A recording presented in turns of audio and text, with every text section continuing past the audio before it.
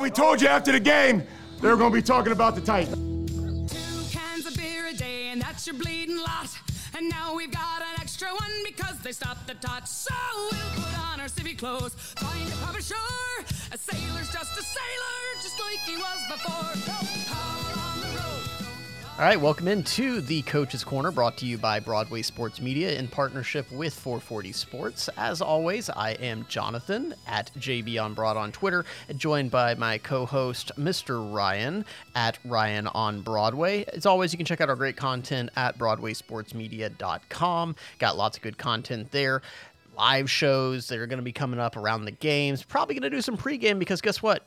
It's playoff week. Playoff time. Ryan, how are you doing? Doing good, man. Something about the content. I'm going to give it an early shout out. I'm going to shout this out whenever I can. Go and check out James' work for No Flags Film.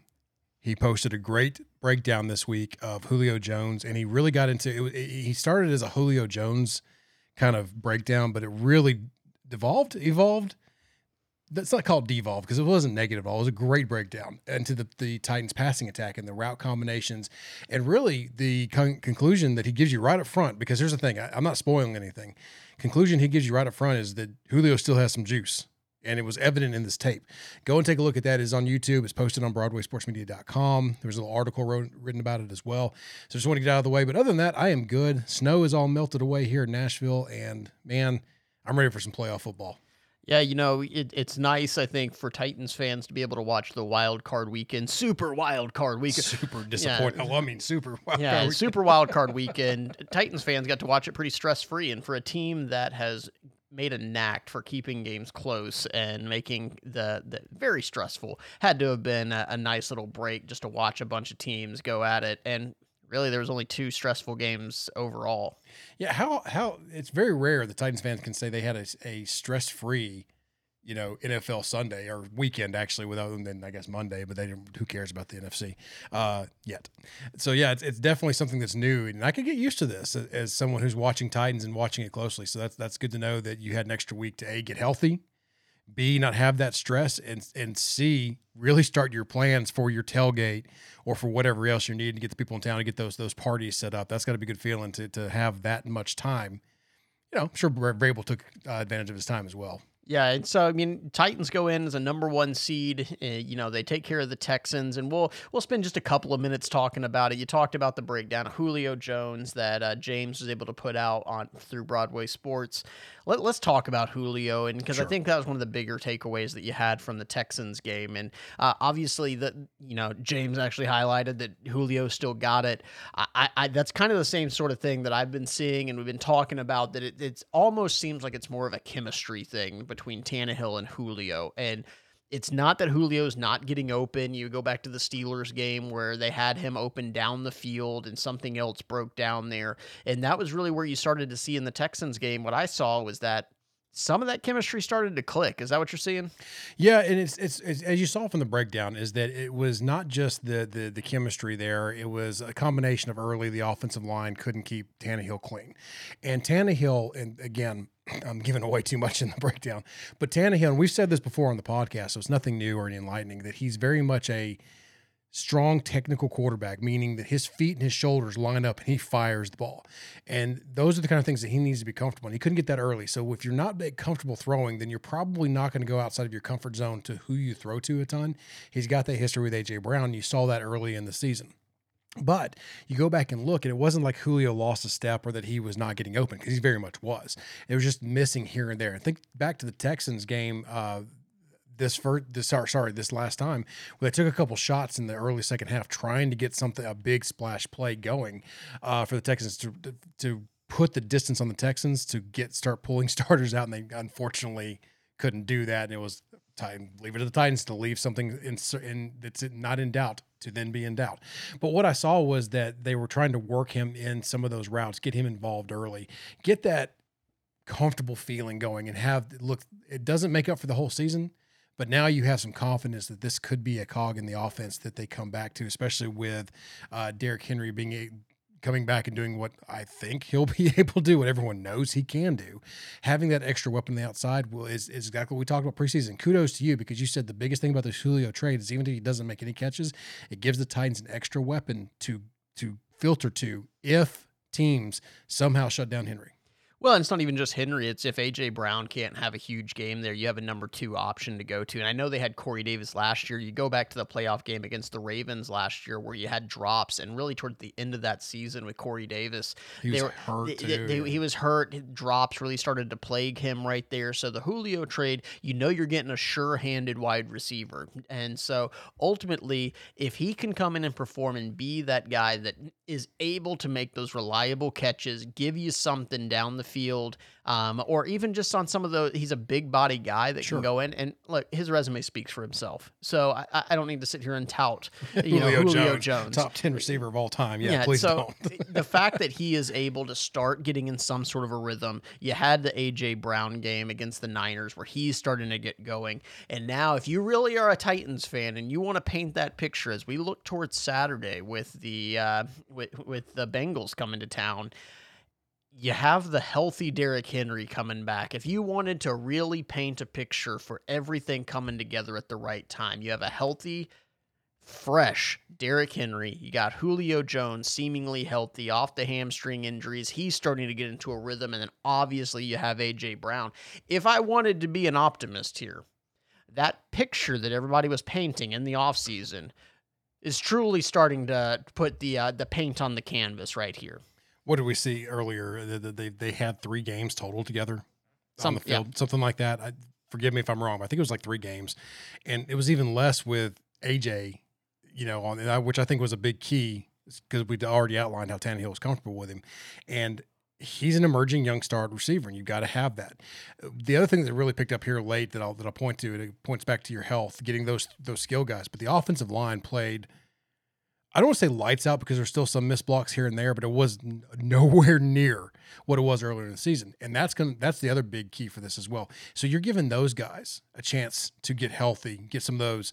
Saffold finally looked like he was able to escape a game without pulling up, lame after 2 plays in a row.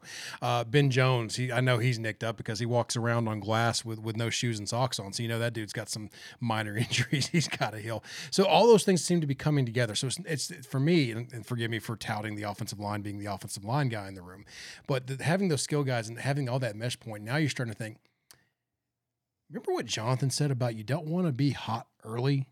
You don't even want to be hot in the middle. You want to finish the season hot, and you want to go into the playoffs hot. Well, I'm not going to claim the Titans were hot, but you can see the upward trend of all these guys coming back and everything falling into place for this playoff run. Yeah, I mean, and you look at, a lot of that offensive line play, and there's 2 units that really has to be cohesive, the most cohesive units. That's the offensive line and the defensive secondary. They have to be a cohesive unit. And so, frankly, getting the continuity, whether they're 100% or not, they have been able to stay on the field together. Finally get into some sort of a rhythm, knowing that the guy next to you is the same guy, not the guy that was 4 plays ago that he went down, and now I'm trying to figure out what these checks are. I know what he's going to like to do. So, and on the offensive line, you really are starting to see that cohesion come together. And knock on wood, again, if you want to be an optimist, things are kind of starting to come together. Oh yeah, for sure. And we're an optimistic show. We're a glass half full show, right? Absolutely. So I think, Texans was 2 weeks ago, and you talk about getting hot at the right time. Team coming to town as a young team appears to be hot, and that can sometimes be a dangerous combination. Sure. So when you look at the Bengals, what are some of the big things that you are seeing that you're most worried about? Let's start with that offensive side of the football. When you're the Titans, what are you expecting to see from them? Well, for me, let me break that into 2 parts. Your question there. So what I'm most worried about is those explosive plays, and this offense, especially down here late, has proven. You go back to the Chiefs game and watch how they just have those. Now again, the Chiefs, they are a mixed bag of themselves. I have no clue at this point what to think about them. Are they back? Are they not back? I'm done with that. They're clearly a team that can be had, and the Bengals, hot at the right time, took their shots. And you still saw some of those explosive plays. So they've got some skill players. It's not just Chase. T. Higgins is fun. Tyler Boyd is fun to watch. They've got a young, really good core of receivers, and they're going to utilize that, and they're going to try to get Burrow enough protection where he can pick apart. And I think that what you're going to see to help with that, because they know the Titans, what their game plan should be, we'll get to this here in a little bit, but what the game plan should be is to avoid getting Burrow hit, as most offensive lines and offensive schemes should, right? But to do that, how do you do that as an offense?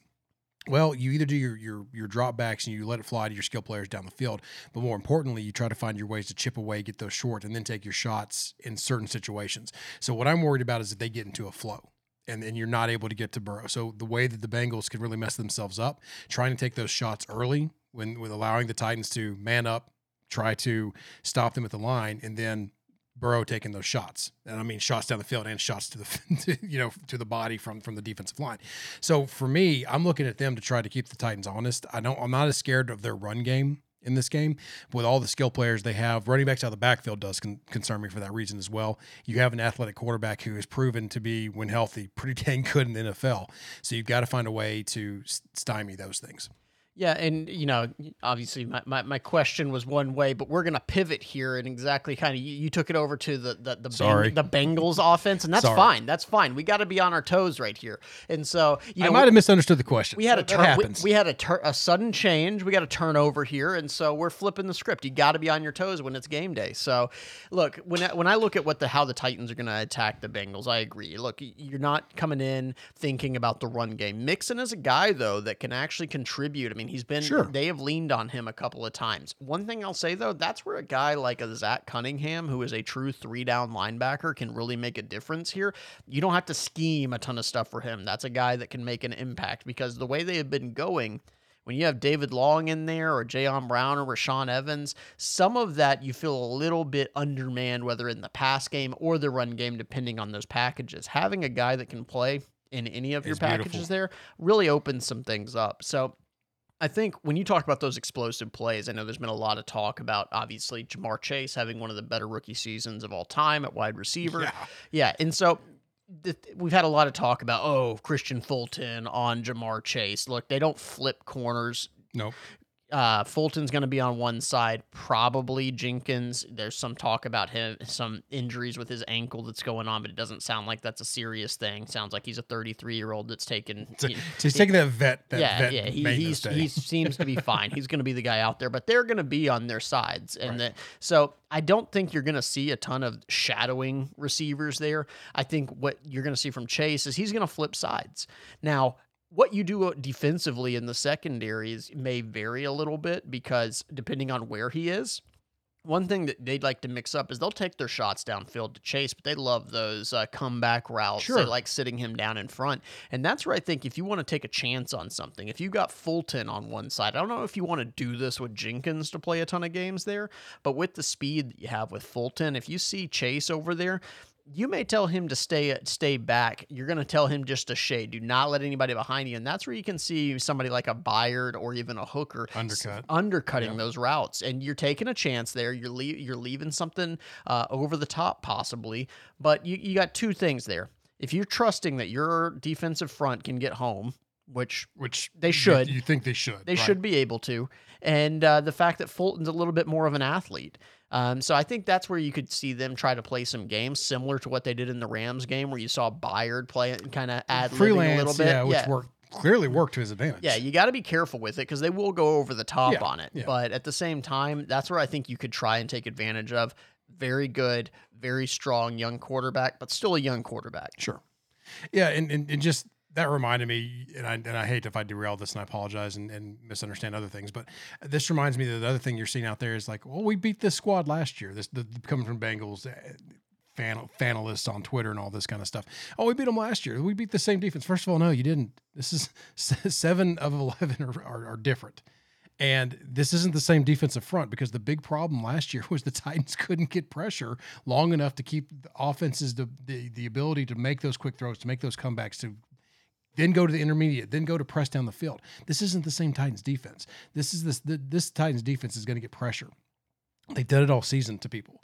And if they're not careful, this could be a long day for the Bengals. Now, it could also be a long day for the Titans secondary if Burrow just comes out with his hair on fire and makes every single throw perfectly, which he hasn't done yet in an NFL game. He's been close, but he's going to have to be nuclear, as Mike Herndon put it. He's going to have to be nuclear for 4 quarters. Yeah, I mean that's one of those things that, is it possible? He absolutely could do that. You've seen anytime, even you go back to watch Davis Mills in the Texans game 2 weeks ago.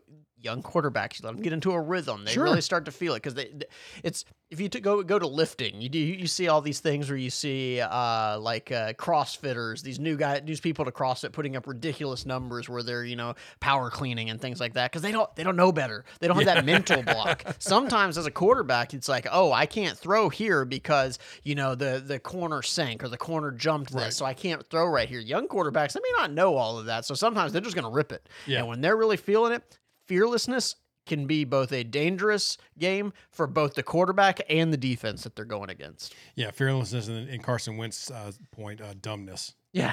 So I mean, it is a two-sided coin there. So let's flip over to the other side of the ball then. And when you're the Titans on offense, how are you looking to kind of attack the Bengals defense? So I think this is your mini prep for Kansas City. And what I mean by that is that you're going to try to limit what you can while they're on the field, but the best way to limit their offense is to keep them off the field. So I think long sustained drives. I know that people have been clamoring for the Titans to take their shots and to have a more explosive offense, and I don't disagree with that. I still think you take your shots and your chance, but the name of this game for the Titans offense is going to stay on schedule, stay ahead of the sticks, grind out the clock a little bit. Now, that's the smart play for me, because if they do that, then they're controlling it. They're having these constant 8-minute drives that end in points to score, and they've got to get the red zone offense has got to be better. It's got to be more efficient. They can't settle for field goals in a game like this. So you have to be smarter with those. And I'm not trying to tell them to dumb it down or play it smart, but find what worked for you.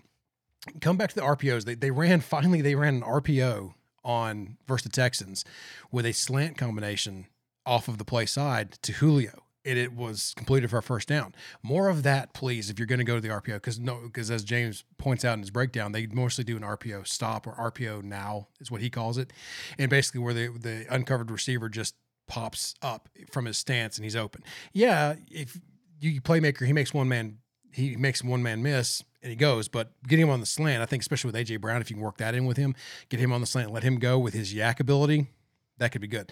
So my point is that smart plays, I still want them to throw. I'm not saying run it every down. For anyone that's saying that Ryan wants them to run it, no, I don't. But I think that with this run game, sometimes a 3-yard run is good enough. Don't try to outsmart yourself. Don't get cute. And for God's sake, hold on to the ball. I'm not even talking about interceptions. Just don't fumble it in this game. And I think the Titans will have the game plan. And if you're listening out there, and I'm sorry for the tangent here, but if you're listening out there and you're saying, well, that's awful simple, Ryan. Yes.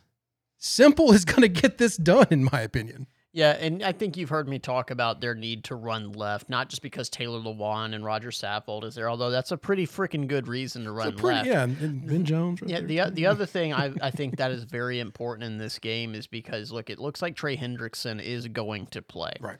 He is going to primarily line up over Taylor Lewan to that side, and one of the strategies to deal with great pass rushers is to run right at them. You run right at them, you're going to slow them down, you're going to tire them out a little bit. Right. One thing I will say about Hendrickson, as good as he is against the pass, he is not that great against the run. And so you're going to kind of double up there, right? Not only are you running right at him to tire him out and hopefully impact his ability to pass rush when you do that, but he's also just not very good against the run.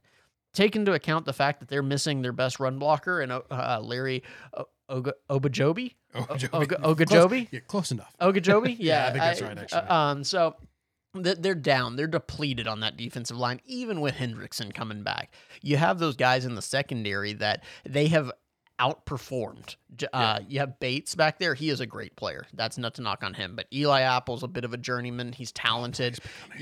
You've got guys there that are outperforming what they've been in their careers, and part of that is impacted by the fact that Trey Hendrickson is having a spectacular season rushing the passer. Mm-hmm. Don't let him do it. Right. Run right at them. One of the things that the Titans have really gotten into trouble with this year is that they don't have the ability, especially when they're depleted, to overcome negative plays. Right. So one thing you got to do, you got to play a clean game. Obviously, we can talk about fumbles and turnovers. You and I have beat a dead horse there about how dependent. I'll beat that horse again if you want me to. I mean, because it's that important. Yeah, absolutely. But the fact is that if this team can just continue to grind out 3-4 yard runs, think they're going to be in for a long day because I think the Bengals will wear down. Yeah, and I think that's the most important part about having Henry back is yes, do I love seeing the explosive 75-yard runs from Derrick Henry? Absolutely. But one of his best features as a running back that I know people know this, and I don't want to say doesn't get talked about because I think it's just common, like you see it happens, is the fact that he's got much better vision than I think he gets credit for, especially in this type of offense where he needs to make that quick cut. But once he gets hit, how often do you see that man fall? I'm not even talking about backwards because that's rare on its own that he falls backwards. But when does he just stop and fall even to where he gets hit? It doesn't happen. So even if he gets hit 1 yard down the field, he still falls forward, and he's such a big frame. He falls forward for 2 or 3 yards, which again, we're saying 3 to 4 yards is a successful run during drives as long as it's on schedule, right? Well, that's getting hit 1 yard down the field and still falling forward. He does that so much. And I think that's one of the big parts this Titans offense has missed. And they call this a game of inches. So total up to me over drives, if they consistently are only getting 1 to 2 yards, that should have been 3 to 4 to 5 yards with Derrick Henry. And that and Foreman, as good as he's been for Foreman's ability and what he's shown in the NFL, he still has a tendency to run to the back of his offensive lineman, something you don't see Derrick Henry do. And if he does, he normally knocks that pile forward. So that's just a whole different mindset. And that's why I'm kind of singing the praises of simplicity here and work within your passing concepts. I'm not saying don't spread it out. I think that you very much can, because I still think Derrick Henry can run out of the spread. In fact, I'm actually in favor of that in some situations. But I think that, like you're saying, find a way to stay on schedule, should be able to control this game.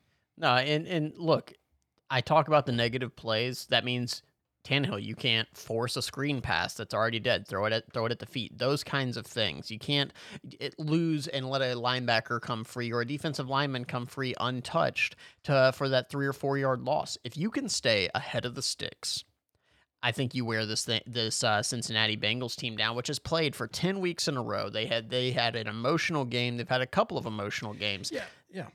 First playoff win in what? 37 years, I believe. Yeah. Sorry, I didn't mean to cut you off. No. So I think the Titans have a lot of opportunity here. The other thing, you mentioned that RPO. I think that the Titans have shown a good job of continuing to evolve their offense, add those little wrinkles. Coming off a bye, and we'll talk about that here in just a second, and Mike Vrabel's undefeated record with extended time is they have got to keep evolving it. It can't just be the same thing. We talk about that RPO or that read option that they'll run where it's seemingly Tannehill comes, unaccounted for every single time that he does it. And so when you look at that, the fact that they're going to add it to a true RPO option, they're evolving those kinds of things, putting those extra wrinkles in there. Are you seeing that same sort of thing? Yes. And I think you see it more and more when they get their skill players back and they have the confidence. So it's one of those things where earlier there was an argument as would they still be able to run their boot or their read with Derrick Henry out? They absolutely do, because that's a part of their offense and it's who they are. So you're seeing these wrinkles and these little bitty additions to they have loved the comeback route and getting those big body receivers to press up and come back. So, but they've gone away from what they did last year a lot, and that was the dig or they still run a ton of mesh concept, but the big dig across the middle that was so successful. And to me, that's them adapting, in my opinion, to not being the same old offense, not showing the same thing on film and trying to adjust. And I think that this coaching staff does this. You've heard about the defense. I know we're talking about offense, but you've heard of the defense throwing little wrinkles here and there. I think the offense does as well, and you can't really see them as well because unfortunately, we don't get to really see the all 22, so you can't see. It's kind of tough in my memory just to go, oh, the last time they ran this combination of routes, they did it out of this formation, so clearly they're doing it different this time. That's not the that's not the wrinkles you're talking about, but I do see them trying to keep it fresh a little bit on there and keep those things. And them showing that slant out of something they hadn't been doing tells me they're also trying to work some new things into those concepts. Yeah, I mean, you want to keep them guessing kind of thing because, I mean, you have the advantage of the extra time. The Bengals are going to be they're going to be scrambling a little bit. And all this is to say you have the extra time. You have every advantage in the book. Let's talk about the 8-0 record that Vrabel has. What is it, in your opinion, that allows him, or any coach for that matter, to have such an advantage coming off of a bye? So Vrabel strikes me as a few things, all positive. And one of the things is he's a football mind. even down to his details about when he's talking about his competition committee and the rules, and when he tweets out about it. He doesn't tweet much, but when he does, man, that dude hits home runs when his attacks on Taylor. My point is this man is a football mind. Anyone who's ever worked with him tells you that. So he understands the game and he understands what it takes to prepare. He's been doing it his whole career, and he's brought that into his coaching. He's also a guy who understands his players. His players understand him. And when you have that kind of connection, I think you're more open with each other. So I'm not saying they're having, campfire kumbaya around, as what is save your banjos, like Zach says in F Words Pod. But I'm not saying they're having any big, like counseling sessions or anything. But I think they understand what this team is and what they're capable. And when you have that kind of mixed with a team that you can get the most out of, have that communication open to know what they can and can't do. You know what your team is capable of. He doesn't strike me as a guy, as much as this is going to surprise people, I don't think he lets ego get in his way. And for that, I think he's not dumb enough to be brash and say, I can beat anybody here, or I can do anything I want to. I think that he can look at the opponent and say, this is what we're going to try to do this week. And how many times they eke out a close win, or they come from behind because they're always in it, because this team doesn't ever get outside of themselves and gets away from that. And Vrabel's a big part of that. I think his personality leads into all of that. There's no measurable for any of that. It's just my gut feeling of what I see, how this team reacts to him after post-game speeches. There's nobody. Every eye in that locker room is fixed on him. They are invested in his conversation. They are reacting to his conversation. He's a guy who he demands it without demanding it, right? And I think I know I'm saying a lot there to say that that's how Vrabel is. And I think that he doesn't let the opportunity get too big for him, and his team feeds off that. Yeah, I'll say this, and I don't have just kind of build on what you're saying there, is his ability to get coming off of a bye. He must be just pounding them with the just narratives of them being underdogs. I don't know what it is exactly, but the fact is that his teams come out engaged. They come out ready to play. And when you talk about, look at all the games that they've played since Vrabel has been the coach.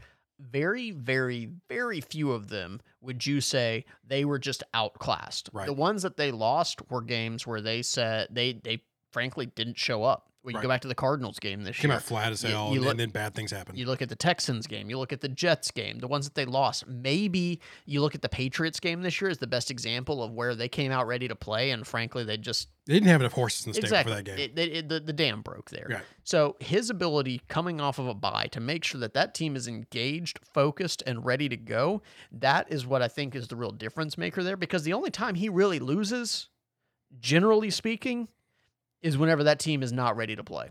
And what was the story I heard this week that he gave everybody at least one thing to work on during the bye week while they were preparing? And they were preparing. I think I read the quote. It's like, we're gonna take a look at the people we haven't played first that are potential matchups for the next round, and then after a day, we're gonna have it narrowed down and we'll continue. So he had a plan going into it. It wasn't this. You'd think that's common sense, but I've seen a lot of coaches say, we'll deal with that when we know who it is for sure. What?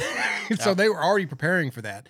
And the fact that he had to have it's not nitpicky to me. Telling the players the one thing to go work on, he's keeping them engaged during the bye week. He's having that kind of interaction that it's just something very subtle to go out there. And again, you think this is common sense, but trust me, not everybody does this kind of stuff. They expect it to happen without saying anything. And I'm sorry, human beings aren't as the most accountable things in the world. Example, Isaiah Wilson. With all the talent in the world, can't be accountable for crap. So it's those little things that we've said all along. He demands it without actually screaming for it, and he's a guy who gets respect without asking for it. Yeah, and so I think as we kind of pivot to in kind of a shorter show here, as we look towards the playoffs, whenever you look at how this game should play out, Ryan, what are your expectations? Everything is set up for this to be I don't want to call it a magic run, but you set goals for the season. And one of those goals is South, right? But above that should be as high a seed as possible. Get that one seed, get that bye week. This team, we how long did we say if they can just get healthy? If this team can just get healthy. Well, here you did everything you could to get that you had some help. I get that. But you did what you had to do to get this one seed. You have home field advantage throughout the playoffs. Everybody's going to have to come to you for every playoff game that you're involved in until the Super Bowl. Everything's set up. My expectations for this and the way that they built this team personnel wise, I'm not saying that that the window will close after this year. My expectations are everything has been pointed to. They're going for the Super Bowl. They're going after the Super Bowl. Every action they've taken, they're going for the Super Bowl. They can just be healthy. They're going to be competitors. So my expectations is that anything short of that is going to be a failure in a manner of speaking, or at least a disappointment. This isn't moral victory time. Everything's set up for you and your advantage. There's no like, oh gosh, we're the 6th seed. We really got to fight uphill here. We got to go to Kansas City. We got to go to Buffalo. None of that's here. This is Nashville. The fans, you see posts about fans not selling tickets to opposing. That's the first time I've seen that in 8 years. Like outright on social media, beating the table to not sell their tickets. Don't make a profit. I expect the fans to show up and the Titans to feed off that. And my expectations in this game for them to win and then move on to whoever is going to win that matchup for what they're calling the Super Bowl and the AFC Championship that's going on before the AFC Championship in Kansas City, between Buffalo and Kansas City. Whoever comes out of that scrap heap, it'll take them to the woodshed next week. Look, I mean, you have a team here that is built to have that underdog mentality. That's when they perform. Well, you got it. You got it to the nth degree. You're the worst number 1 seed that's ever played football, apparently.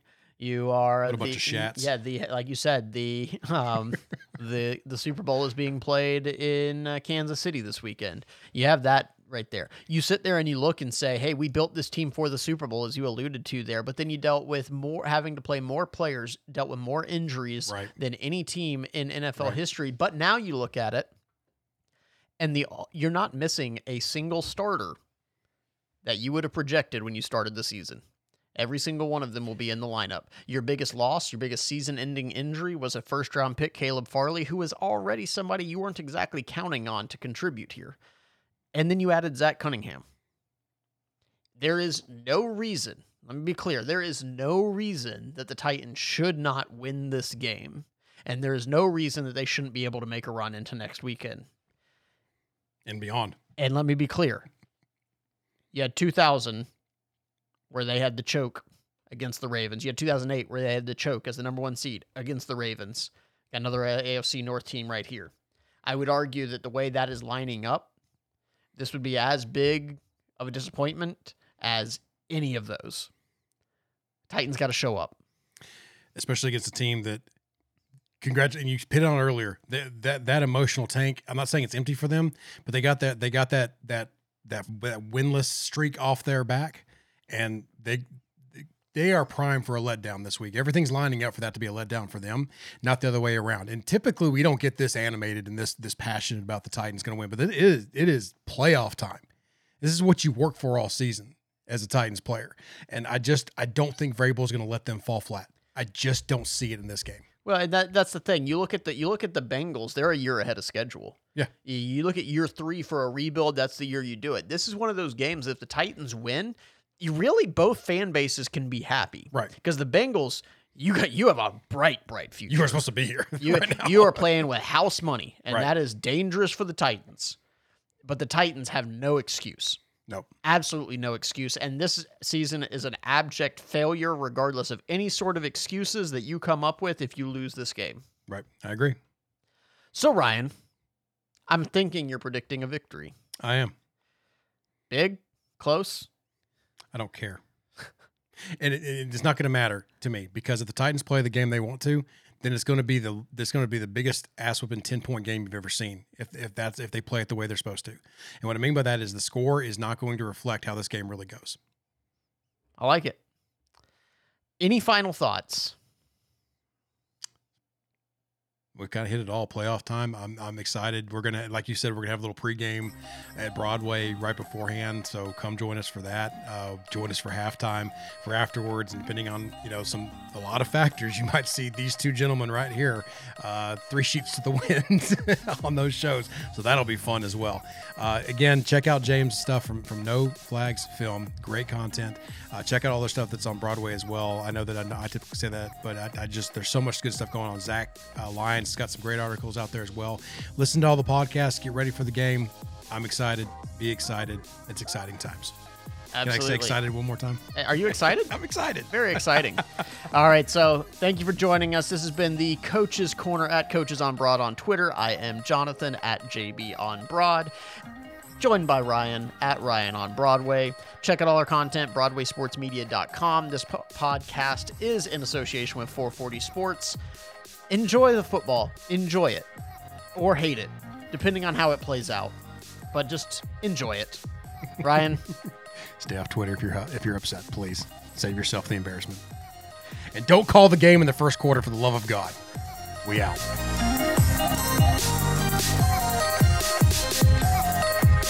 Brought to you by Broadway Sports Media.